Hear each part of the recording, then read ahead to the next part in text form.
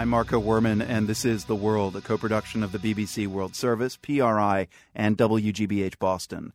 President Obama is in the middle of his first post-re-election foreign trip. He chose to go to Asia. Now, given that both Obama and Romney used China as a punching bag during the campaign, you'd think the president might want to go there to speak with China's new leaders. But no, instead he opted for Burma and Cambodia. Obama is making history on this trip. He's the first sitting U.S. president to visit either country. The World's Mary Kay Magstad in Beijing explains how the trip is going down in China. I think President Obama's visit to Burma and to Cambodia, it's a symbolic event. And I think the Chinese are pretty savvy about reading the significance of the visit.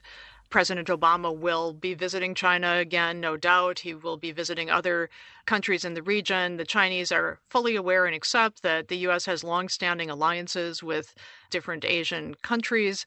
But when President Obama is visiting specifically, actually 3 countries that have all had close relations with China, he also was in Thailand on Sunday. The Chinese see this as a pointed attempt by the United States to show that not only is it not leaving the Asia-Pacific, but it will endeavor to have relations with the very countries with whom China has tried very hard over the years to build up close relations. I doubt China's government actually says we don't like how Burma is opening up. What has been the official reaction from Beijing?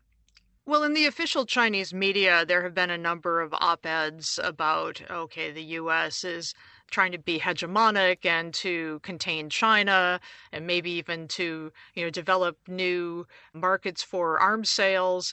It's, sort of nudging into issues where it doesn't belong and has no business. For instance, China's disputes with Southeast Asian countries like Vietnam and the Philippines over, who has what rights to territory and the high seas in the South China Sea. And also to the tensions between China and Japan over the Diaoyu/Senkaku Islands.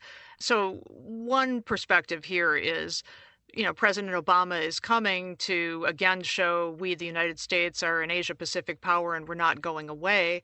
The Chinese, on the other hand, feel that maybe the U.S. should step back 1 or 2 paces and let China resolve these issues the way it would like to, which is one-on-one, bilaterally, which is an approach that would mostly allow China to strong-arm its way into being able to get what it wants out of the negotiation.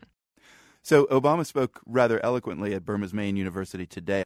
What about the setting in and of itself? The university there has been essentially shuttered since pro-democracy protests in 1988. What's the significance of where Obama spoke? Oh, it's hugely significant. The university itself became sort of a symbol of the pro-democracy movement, as did the residents across the street, Aung San Suu Kyi's home, where President Obama also paid a visit. And just a couple of years ago, there were still guards outside her home who weren't allowing many people to come and see her at all.